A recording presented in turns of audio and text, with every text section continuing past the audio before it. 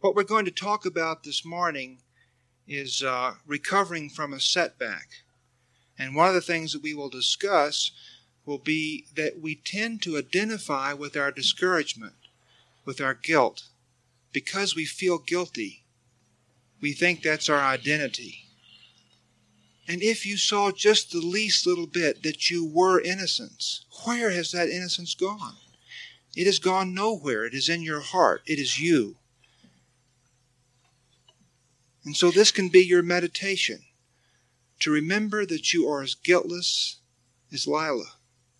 You're as sweet. You're as kind. So this morning I thought we would talk about how to recover from a setback.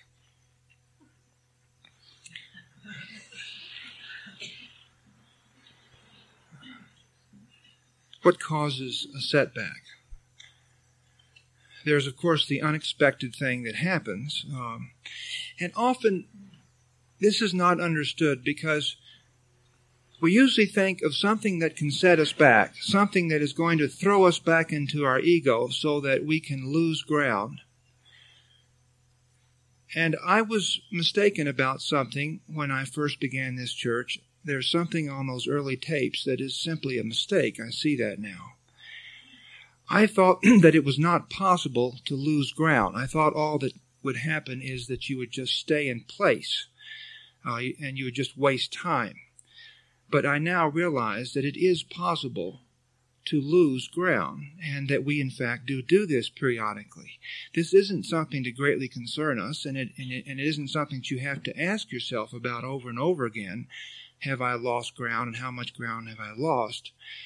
But it is, of course, a good thing not to have to constantly be making up the ground that you've gained if you can avoid this. Now, one of the things that we don't believe we can avoid, and it's only much, much later that we begin to realize that we can avoid even these things, are these sort of unexpected happenings. They can be quite minor, and you'll begin to realize what a minor occurrence is necessary for you to lose your peace. You will be surprised at this. Don't be discouraged by it. Just notice what little it takes for you to lose the value you place on kindness, on harmony, and something throws you off. But what is not generally understood about the unexpected is that it can be something that the ego likes as well as something that the ego thinks is painful. And so if you will notice your life, you will see that an unexpected windfall of money, for example, can throw you off. If you suddenly get money that you didn't expect, this can possibly make you lose your peace just as easily, sometimes more easily, than a sudden loss of money. I see parents go through very difficult times with the birth of a child. There's no doubt that the death of a child would be extremely difficult for anyone. And if someone could go through that without a little setback, that would be extraordinary indeed. I don't think I've ever seen that happen. I'm quite sure that Gail and I could not go through something like that without a setback. But the birth of a child can set you back also. Being fired would unquestionably set you back, except if you were very much at peace about the whole thing. But a promotion can do the same thing. Now I'm not saying this so that to generate a whole new area of fear. So that now you have to fear the good things as well as the bad. But the ego exists only in half light. The ego we have made is set up and maintained by mirrors. It's a deception, a sleight of hand, A Course in Miracles calls it. And awareness is a sufficient tool with which to completely dissolve the ego. It is not the only tool that is offered at the dispensable church, but there are some systems that offer nothing but awareness and how to practice awareness. And if you were to do that, you would need do nothing else. It's just that the belief that this could be possible, that simply being aware of what's happening is sufficient. The disbelief in that is so great that it would be silly for us to propound only that, because most of the people wouldn't believe it and therefore wouldn't try it. That doesn't mean that you can't have awareness as one of the implements in your set of problem-solving tools. Would you like that analogy? What shall we make it? We've got all these tools. Phillips screwdriver. Now, it is a good thing to cultivate awareness. It's a good thing to value it, to take it out every once in a while when nothing else is working and just try it. And so being aware of the sudden windfalls, the sudden excitements, things suddenly going your way, being aware of how your ego uses that is very useful. If you will not overreact, but just say, oh, something very exciting has happened to me. There is this new recognition. There are these new friends. There is this important person we've just met. There is whatever it may be. We fell into this wonderful new location. We're getting it for much less than we ought to be able to. You get on the scales and you weigh 3 pounds less. And this is just shocking. The temptation would, of course, be to think that you're a body. You see how that works?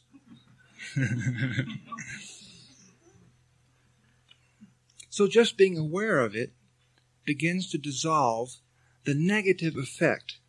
Because it doesn't make any difference whether something seems to be boring and the same old, or whether it seems to be something new, or it seems to be something disastrous.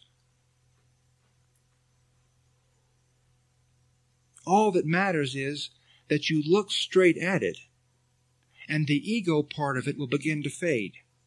It cannot hurt you. And eventually you'll be able to see that simply turning your gaze on anything takes all the harm out of it.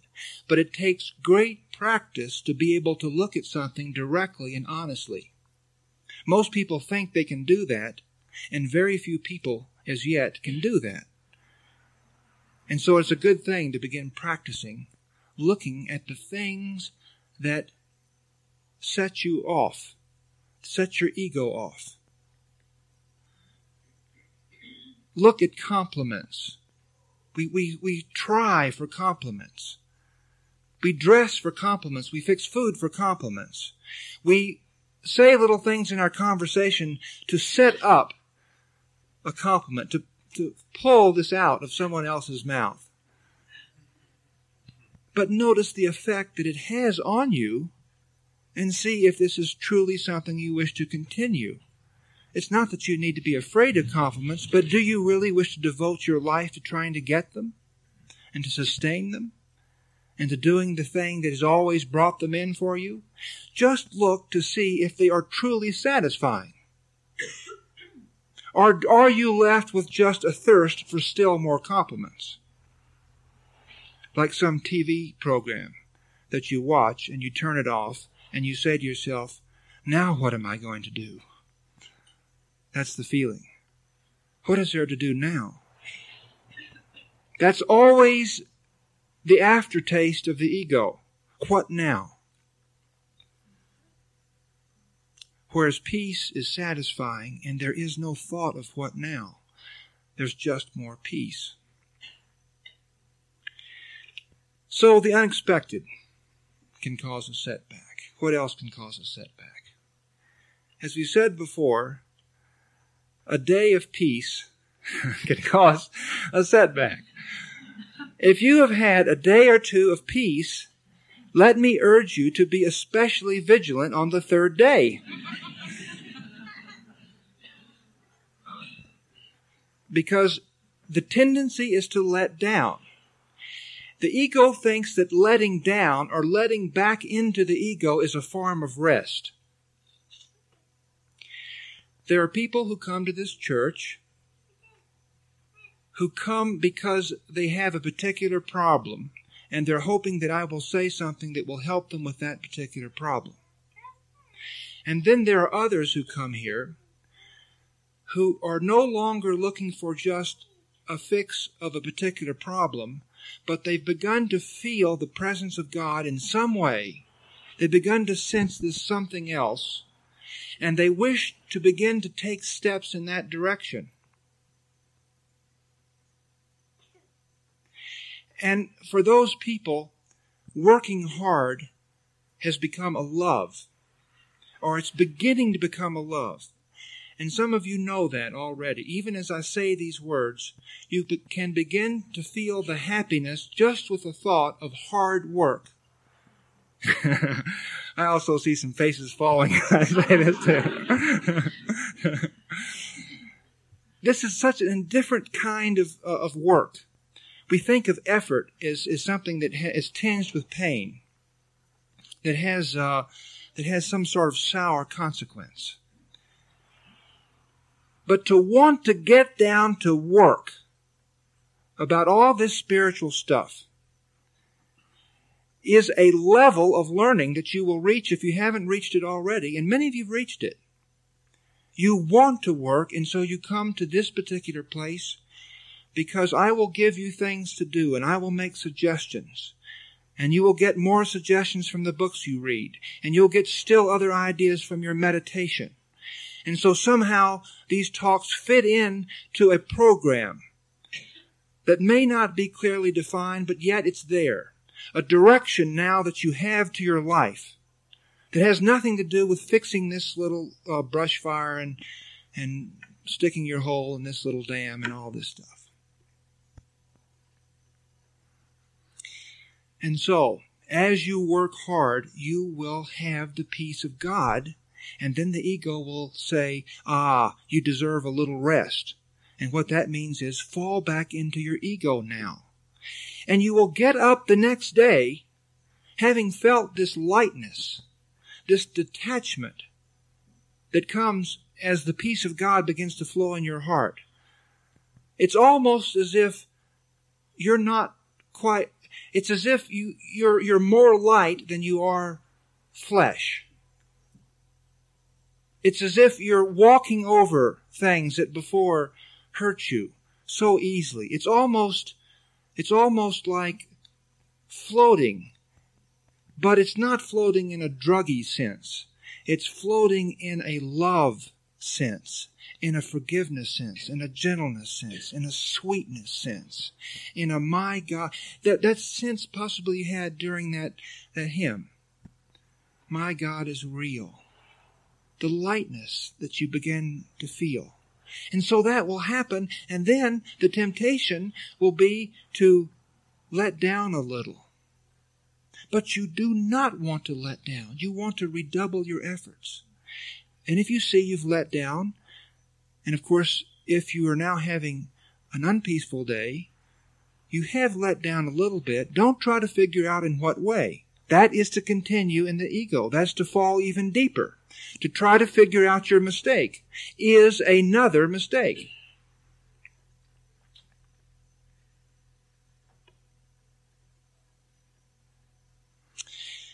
And then, of course, there are the holes that we dig for ourselves. This is another thing that causes setbacks. The problems, the mistakes we keep making over and over. And as you look over your friends, you can see the little shovels that they carry along. They carry these little shovels and they dig the same holes.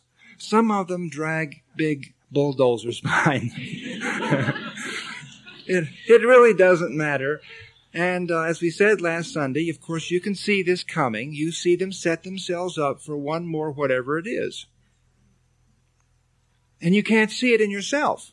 Notice this. You don't know how you do this, but it's quite clear how other people do this. This is one of the many reasons that a holy relationship, as A Course in Miracles speaks of it, this coming together of two people for a single purpose. Two friends, two relatives, a married couple, whatever, coming together for a single purpose.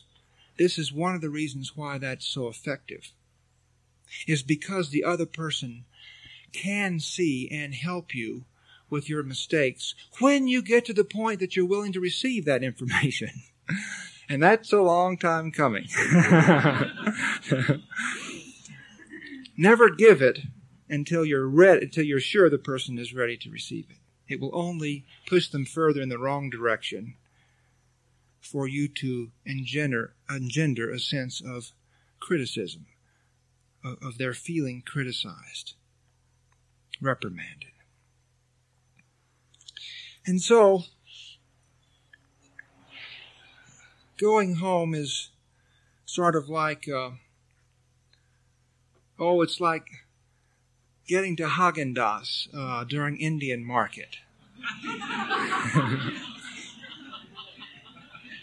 I told you Dr. Manny said to use lots of analogies, you say. And some of you, Dr. Manny, of course, has the Manny's Ministerial School in New Claude, Texas. That's where I got my DD. Doctor of Dispensability. And Manny was always telling us this. I wish you could visit it. This is a English half timber made out of cement block. Manny designed it himself, and his slogan is, "We turn out only top of the line ministers." Creme de la creme, he would say. And everybody would say, "Oh, Manny, how many languages do you speak?" Manny would say, "I speak in tongues."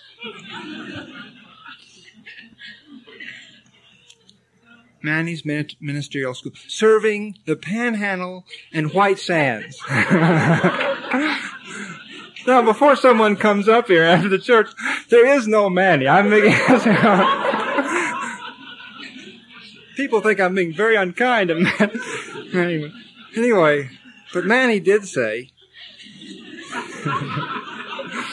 use analogies. All right, so it gets the point across. So here we are.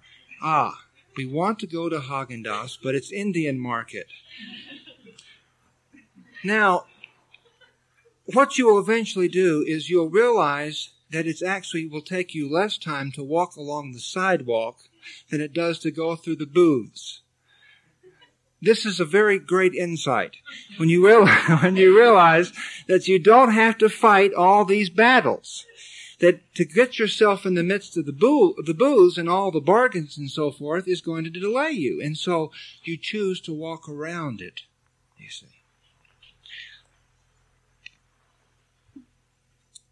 The long way around often saves you time.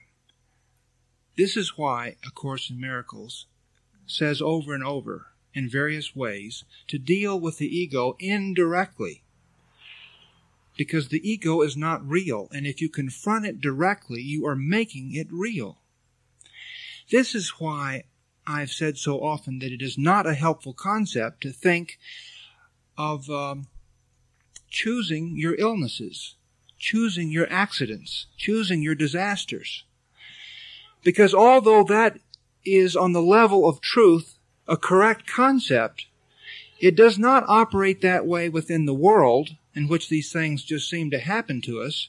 And so most people take that concept and they torture themselves with it, trying to figure out why did they choose this particular accident, this particular illness. And so they get themselves in a guilty sort of fearful state of mind. It's better to simply say, this is merely part of the collective ego. It's ego that's throwing out this confetti of coals and accidents and flat tires and whatever else, big things and little things, and of course some of it will land on me. I still believe I'm in the world. So let me handle it with peace rather than trying to figure out what it means.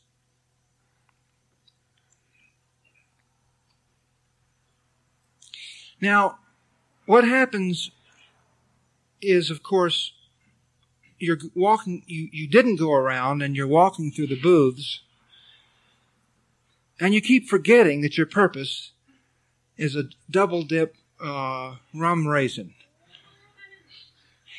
And so you've passed this one booth, and you saw this quite lovely squash blossom. You asked how much it was, and the guy said $500. And you walked on, and you're at the next booth, vaguely remembering your purpose, when the guy says, I'll give it to you for $300. Of course, you don't want a squash blossom, you wouldn't wear a squash blossom, but suddenly this is a deal. And you find yourself wandering back to talk to the guy. This is a setback.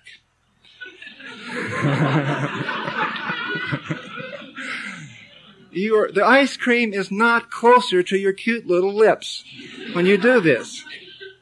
And this will happen to you. Forgive this in advance. You will have setbacks. The world will call out to you in some way, and you will wander back and take still another look at something that you don't want. Because it's a deal. It's a rarity.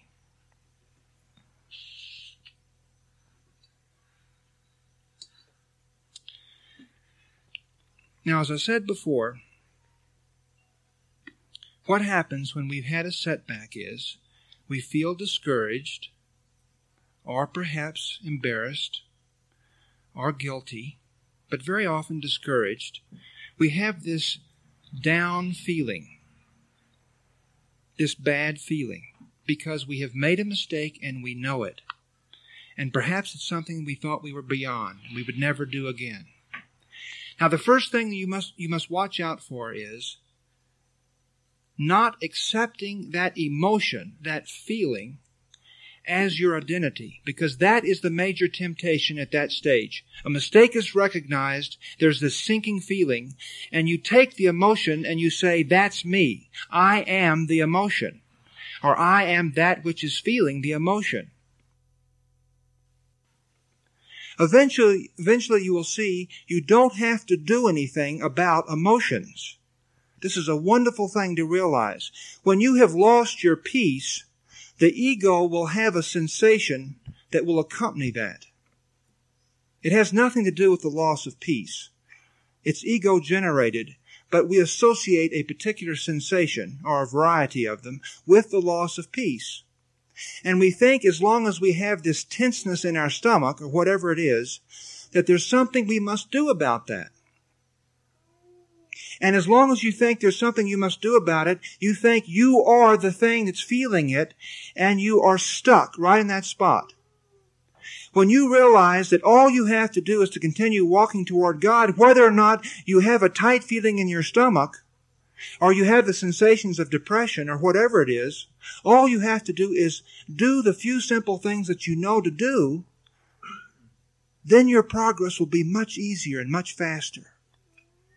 Don't sit there and try to get rid of some feeling in your gut, or some lack of energy, or some overall malaise or something that seems to come in the actual form of a sensation. This is not the battlefield that you wish to choose. It is the battlefield that your ego wishes you to choose. So that's step number one. Step number two, if you've had a setback, little one or a big one, is that you go back to the basics. You go back to the few things that you know to do, the few things that are meaningful to you, and you start practicing them. Now, these will vary with each person, but let me just give you a few possible basics. Be very careful in how you start your day. This is basic. This is absolutely essential. Set your purpose for the day. See how you wish the day to go. Picture the day. Do not get up from this activity until you have a sense of strength, a sense of resolve, a sense of knowing that your purpose is indeed set. Not a perfect sense, but a sense of strength. How many times have you heard me say that? And how many services have I mentioned this single point of starting the day correctly? I mention it because it will make your day so easy. You see, peace is a substance, and you actually throw this cape of peace around you in the morning. And as you begin walking during the day, and you have your setbacks, if you have done this work in the morning, if you've taken the time, if you've gotten up the few minutes earlier, whatever the thing is, then it is so much easier to get back to the peace than it is if you started the day in some ego, worrying, agitated mental way. I know so many of you are not yet doing this properly, and that's why I keep mentioning it. Take a careful look at how you begin the day. I'm not saying everything has to go right in the world. Now that has nothing to do with it. So on the one hand, you're extremely flexible. If you're living with other people, this doesn't mean they've got to behave during that time, because they're not going to behave. And there's going to be something that isn't quite right. I'm talking about your mental environment, not the physical surroundings. Of course, you do everything physically that you can to make your time in the morning easy for you, quiet and comfortable. But you insist on no conditions apart from what you have been able to take care of. And if something comes up, your purpose is not to get all upset about this. Secondly, if you've had a setback, be kind to your body. Be very, very kind to your body. Have the Maya yogurt instead of the Naja yogurt. Have the blueberry Maya. Yes, I know it will stain your dentures. Take your dentures out. It's so soft it won't matter. Be gentle to your body. This is your first thing to attack when you drop back into the ego. The first thing you're going to do, whether you realize it or not, is you're going to be unkind to your body. And so the first step to recovery is to be kind to it. Don't ask yourself, how are you being unkind to it? But I can promise you, you begin attacking your body whenever you think you've made a mistake and you've done something wrong. You believe that punishment will make you into a better person. You believe that you can make progress through attack. This is why you scold your children and your friends, although all you're teaching them is scold. You're not teaching them anything but scold.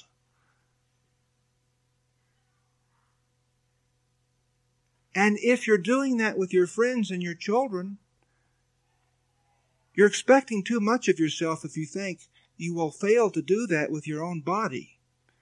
And so, to reverse that, be kind to your body. Be gentle. Give it the rest that it needs. This doesn't mean you overindulge it, because that, of course, stirs your body up, and then your body calls out to you in some unpleasant way. But you're kind to it. The third basic is awareness. We talked about that earlier. Just being aware of what you're feeling. Take the predominant emotion that accompanies this setback, whether it's embarrassment, or anger or discouragement, and simply watch every time it occurs. Do nothing more than that. If you wish, say to yourself, I'm now feeling a little discouraged. The anger has come back. I'm thinking of so-and-so, and the anger has come back. That's all. Nothing more than that. Just awareness. Because you are the child of God, your awareness is a light that heals. You don't realize that yet. Most of you, your awareness comes from the heart of God. It is a great ray from heaven because it comes from your holy mind. And only the holy part of your mind can be direct and aware and look calmly without asking what to do. Just look. You become the Christ in a small measure when you just look with calm, forgiving eyes and say, oh, I'm depressed again. And keep saying it and describing it to yourself. And don't do anything about it. This is a sufficient tool. And then the last basic.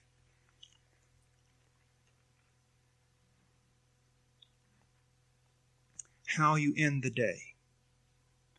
I'm going to let you in on a little secret. If you were to end the day properly, you would relinquish your ego from no other activity but that. It is a way home. And here's how it works. You forgive everything, you let go of everything prior to any time that you rest. So whenever you find yourself resting, whether it's taking a nap, leaning back in a chair and having your break at the office, or going to sleep at night, here's the mental activity that will take you so very, very far.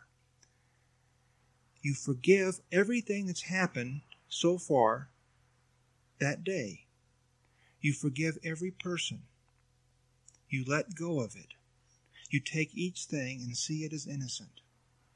You let go of your projected excitements about the future. So there are things that you're hoping that'll happen. There are indications that some exciting thing's going to happen in your life. And this seems to be the future. You let go of that before your period of rest. I mentioned something quite direct, and I'm not advising this. I'm just giving you an example. Let's say that you work at home, and you've gotten tense, and you feel the tenseness in your back.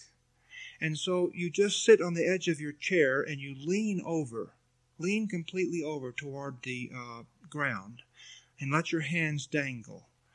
And you just feel all these cares fall off of you. Do you get the image? You're sitting on the edge of your chair, you're leaning over, your hands are relaxed, your head is down, and you're letting it all roll off of your back now. I'm not advising that you do that. I'm just giving you one of hundreds of ways that a relaxation can occur, but the important thing is that you let go of the world before your period of relaxation. So that at night especially, you can sleep in the arms of God. And your only purpose is to do that. And so before you go to sleep, you let go of the world, and you let go of the future, and you let go of the mistakes, and you forgive everyone, and you set your purpose for this night's sleep.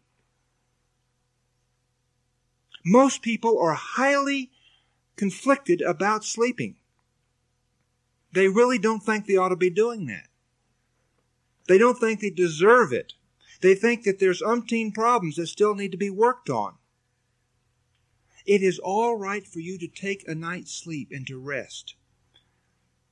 And so see that your purpose is to rest and nothing else. It's not to solve problems. It's not to worry about what's coming up. It's not to do anything but to fall back in God's arms. That is a way home. It's every bit as effective as awareness. It's, of course, a form of awareness. To shed it all.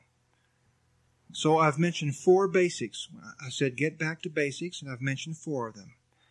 The way you start the day, being kind to your body, simple awareness, and the way you end your day.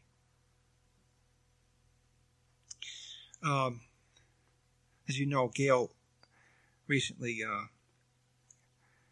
American industry is so enterprising. Gail, as you know, recently had a baby, and so I guess, of course, her name is registered in the hospital because through the mail, we received a pamphlet from some enterprising business, and the title of the pamphlet was, "They laughed when I told them I got rid of my stretch marks."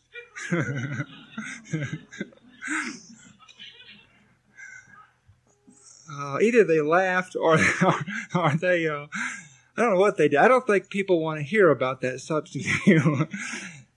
And they are not going to jump up and down with joy if you tell them that you got rid of your stretch marks.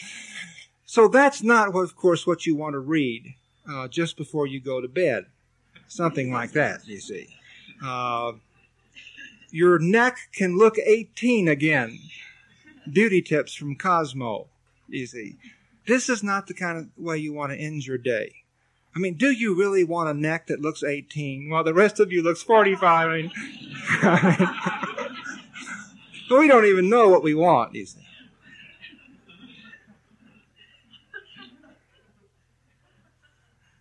Because the article calls for coating it with raw egg and banana. You have no banana, and so how are you going to sleep peacefully knowing that you have no banana and that your neck is not going to look 18 until tomorrow when you go out and get the bananas? Be very careful what you do just before you go to sleep, just as you're very careful about what you do when you wake up. Now, what else? You have a setback. The overall theme is this. You cut back and you cut back until you're left with nothing but God. This is the basic way to solve setbacks and disasters and these things that befall us. And of course, this happens to us all the time. And some are quite severe. In our question and answer period last time, someone even asked, what do you do if you are told that you're going to die, that you have a particular illness and you're going to die of it? There's all this kind of information that we get. Things happening. And so, of course, we're not at the point where this will not affect us. If you see that you have been affected by it, and you will know that you've been affected by it if you can't let go of it, if it hangs on. And when it hangs on, it is better for you to do something overt than for you to continue only mental efforts. This is a fundamental key in an easy progress, is knowing when to stop the mental efforts and switch to an overt something. So if you have not been able to let go of this, whatever it is, take some outward action. But do not fight fear with fear. So for example, I told you once that a centipede had fallen from the ceiling on Gail's face. We were in bed, and it fell out of the ceiling and landed on her face. She thought it was one of those fake scorpions, and she'd brushed it off, and it didn't turn on the light to see that it was a centipede. So it was in the bed with us for an hour or so, and then it reached over and pinched my toe. And I woke up, and somehow I knew my toe had been pinched by a centipede. Didn't sting it, just said, "Ooh, cute, cute, cute." Like that. And I threw back the covers and I said, "I've been pinched by a centipede." And this was back in my pseudo-spiritual days. Pseudo is where it's all form, there's no substance, and I was doing things like taking the centipede outside so it could be reunited with its children. And so, of course, I ran to the kitchen to get a proper home for it. By the time I got back, it was gone. And I've told you that story. I'm not going to go on to that. Well, another centipede fell. This time it fell in the bathtub. Now, Gail and I have come a ways since then. We realize that there are certain bugs that we cannot have roaming the house and still be peaceful. Gail and I are not at the point where either a black widow spider or one of those very poisonous centipedes of a certain color, which can kill a baby or a young child, can roam around the house and we be peaceful. I'm just not at the point where I can do that. Some people are, but I'm not. And I know better now than to try to force myself into acting as if I'm at that point, but all the while there's this nagging something going on. So the centipede fell in the tub, and suddenly we realized, 2 centipedes have come from the ceiling, although it had been several years apart. We have centipedes living in the ceiling. What should we do about this? We should get insecticides and spray it. Well, at that point, someone said, maybe we should meditate. So we meditated, and we both realized that we were actually more afraid of the insecticides than we were of the centipede. Because the insecticides were going to cover everything if we did this properly. And so every time we gave the baby a bath or we touched the door handle of a door or anything else, there would be the thought of the insecticide. Now that, of course, is the first ego solution, to fight fear with fear. So what it wants, if it sees that you are going to take a step, it will suggest that the step be as fearful as the thing you're overcoming.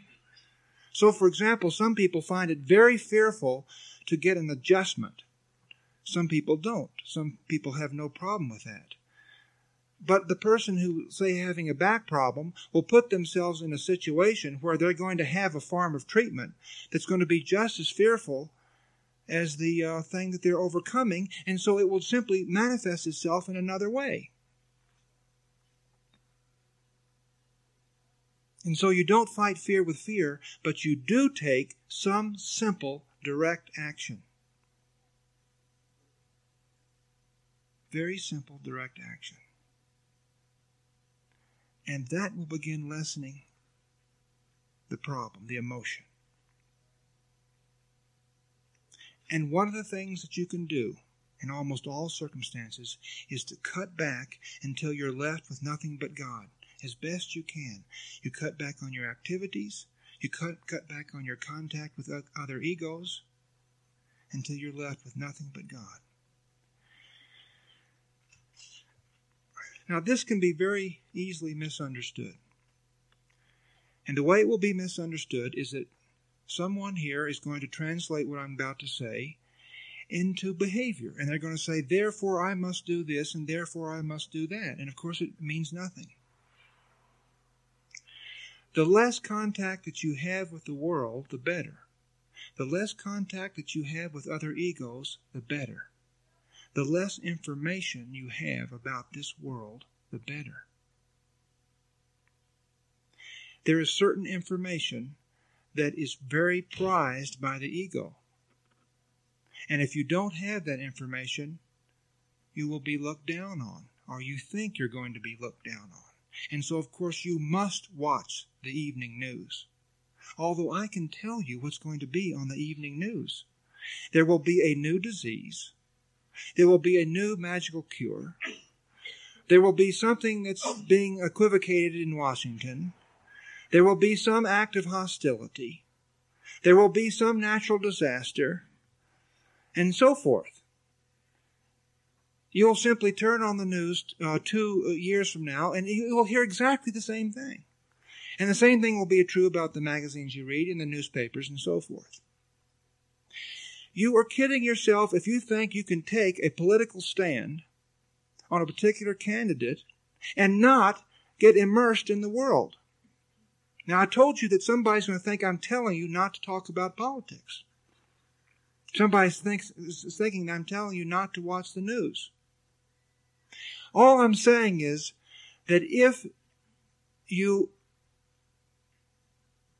you prize the information of the world, if you take in the information of the world, and if you take stands on things in the world, you drop into the world to some degree. It is impossible to avoid it. Even to be entertained by the world is to unite with it. You cannot be entertained by the world without uniting with the world. Now, what I've said has nothing to do with stop watching television or not prescribing to newspapers or not going to movies or all that stuff. But if you will simply let this truth sit in your heart, that the less you partake of the world, the easier it is for you to walk home. And if you see that this has nothing to do with running from the world and being afraid of the world and withdrawing from it in some fearful way and denouncing it, which is a very common mistake, it has nothing to do with that. But if you can simply realize that the less of the world that there is in your life, the easier time you're going to have, then of course you will see that if you've had a setback, you want to draw back on the world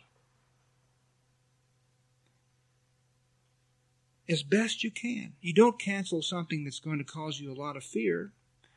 If you've got to go to the office and work, if it's going to be very fearful for you not to go to the office and work, then of course you go to the office and work. But you cut back and you cut back and you cut back until there's nothing left but God. And this is why there are people who awaken when they get a catastrophic illness. Is because they withdraw from the world so completely that they are left with nothing but God, and they suddenly see that this world is a dream and that they wish to wake up. And they in fact accomplish within a few weeks or a few months, which many of us do not accomplish in a lifetime. You cannot set out to get terminally ill and do this. But it does happen that way. But you can begin seeing the principle and then feeling where to apply it. And never telling anybody that they shouldn't do something. Because this just makes them feel guilty.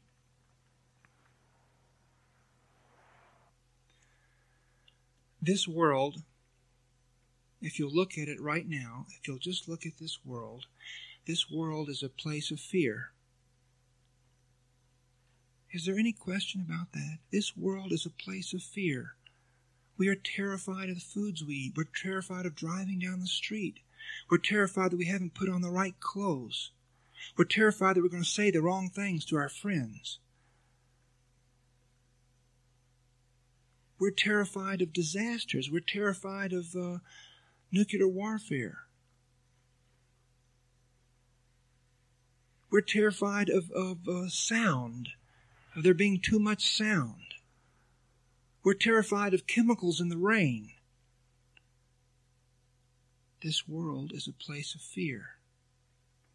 If you are not afraid, you have escaped the world. It is that simple. Be not afraid. Be not afraid, and you rise to God. This world, look around it now. This world is a place of unhappiness. Is there any question about that? People lonely. People saying, this is Saturday night, I don't have anyone. People saying, my children have grown up. They don't come to see me anymore. People saying, I don't have my good looks anymore. People saying, my dream didn't come true, my business didn't grow like I wished it would. People saying, my very spouse is a stranger.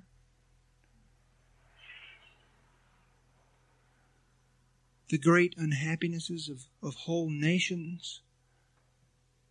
Is there any question that this world is a place of unhappiness? When you are happy, you have escaped the world. It is that simple. Be happy. Be happy. There's nothing more than that. This world is a place of agitation and change and chaos. Everything changing, nothing staying the same. People apologizing as the friend gets off the shuttle jack saying, I wish you could have seen Santa Fe a few years ago. It's just changed so much. Of course it has. It's going to. Everything changing. Friends don't even look the same. If you notice that, you see someone in a few years, you're surprised at how they look. Everything changing. Everything in a hurry. Agitation.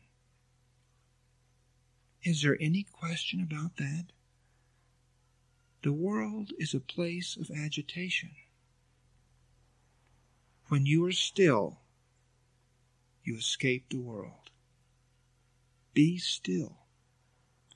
Be still and know your God.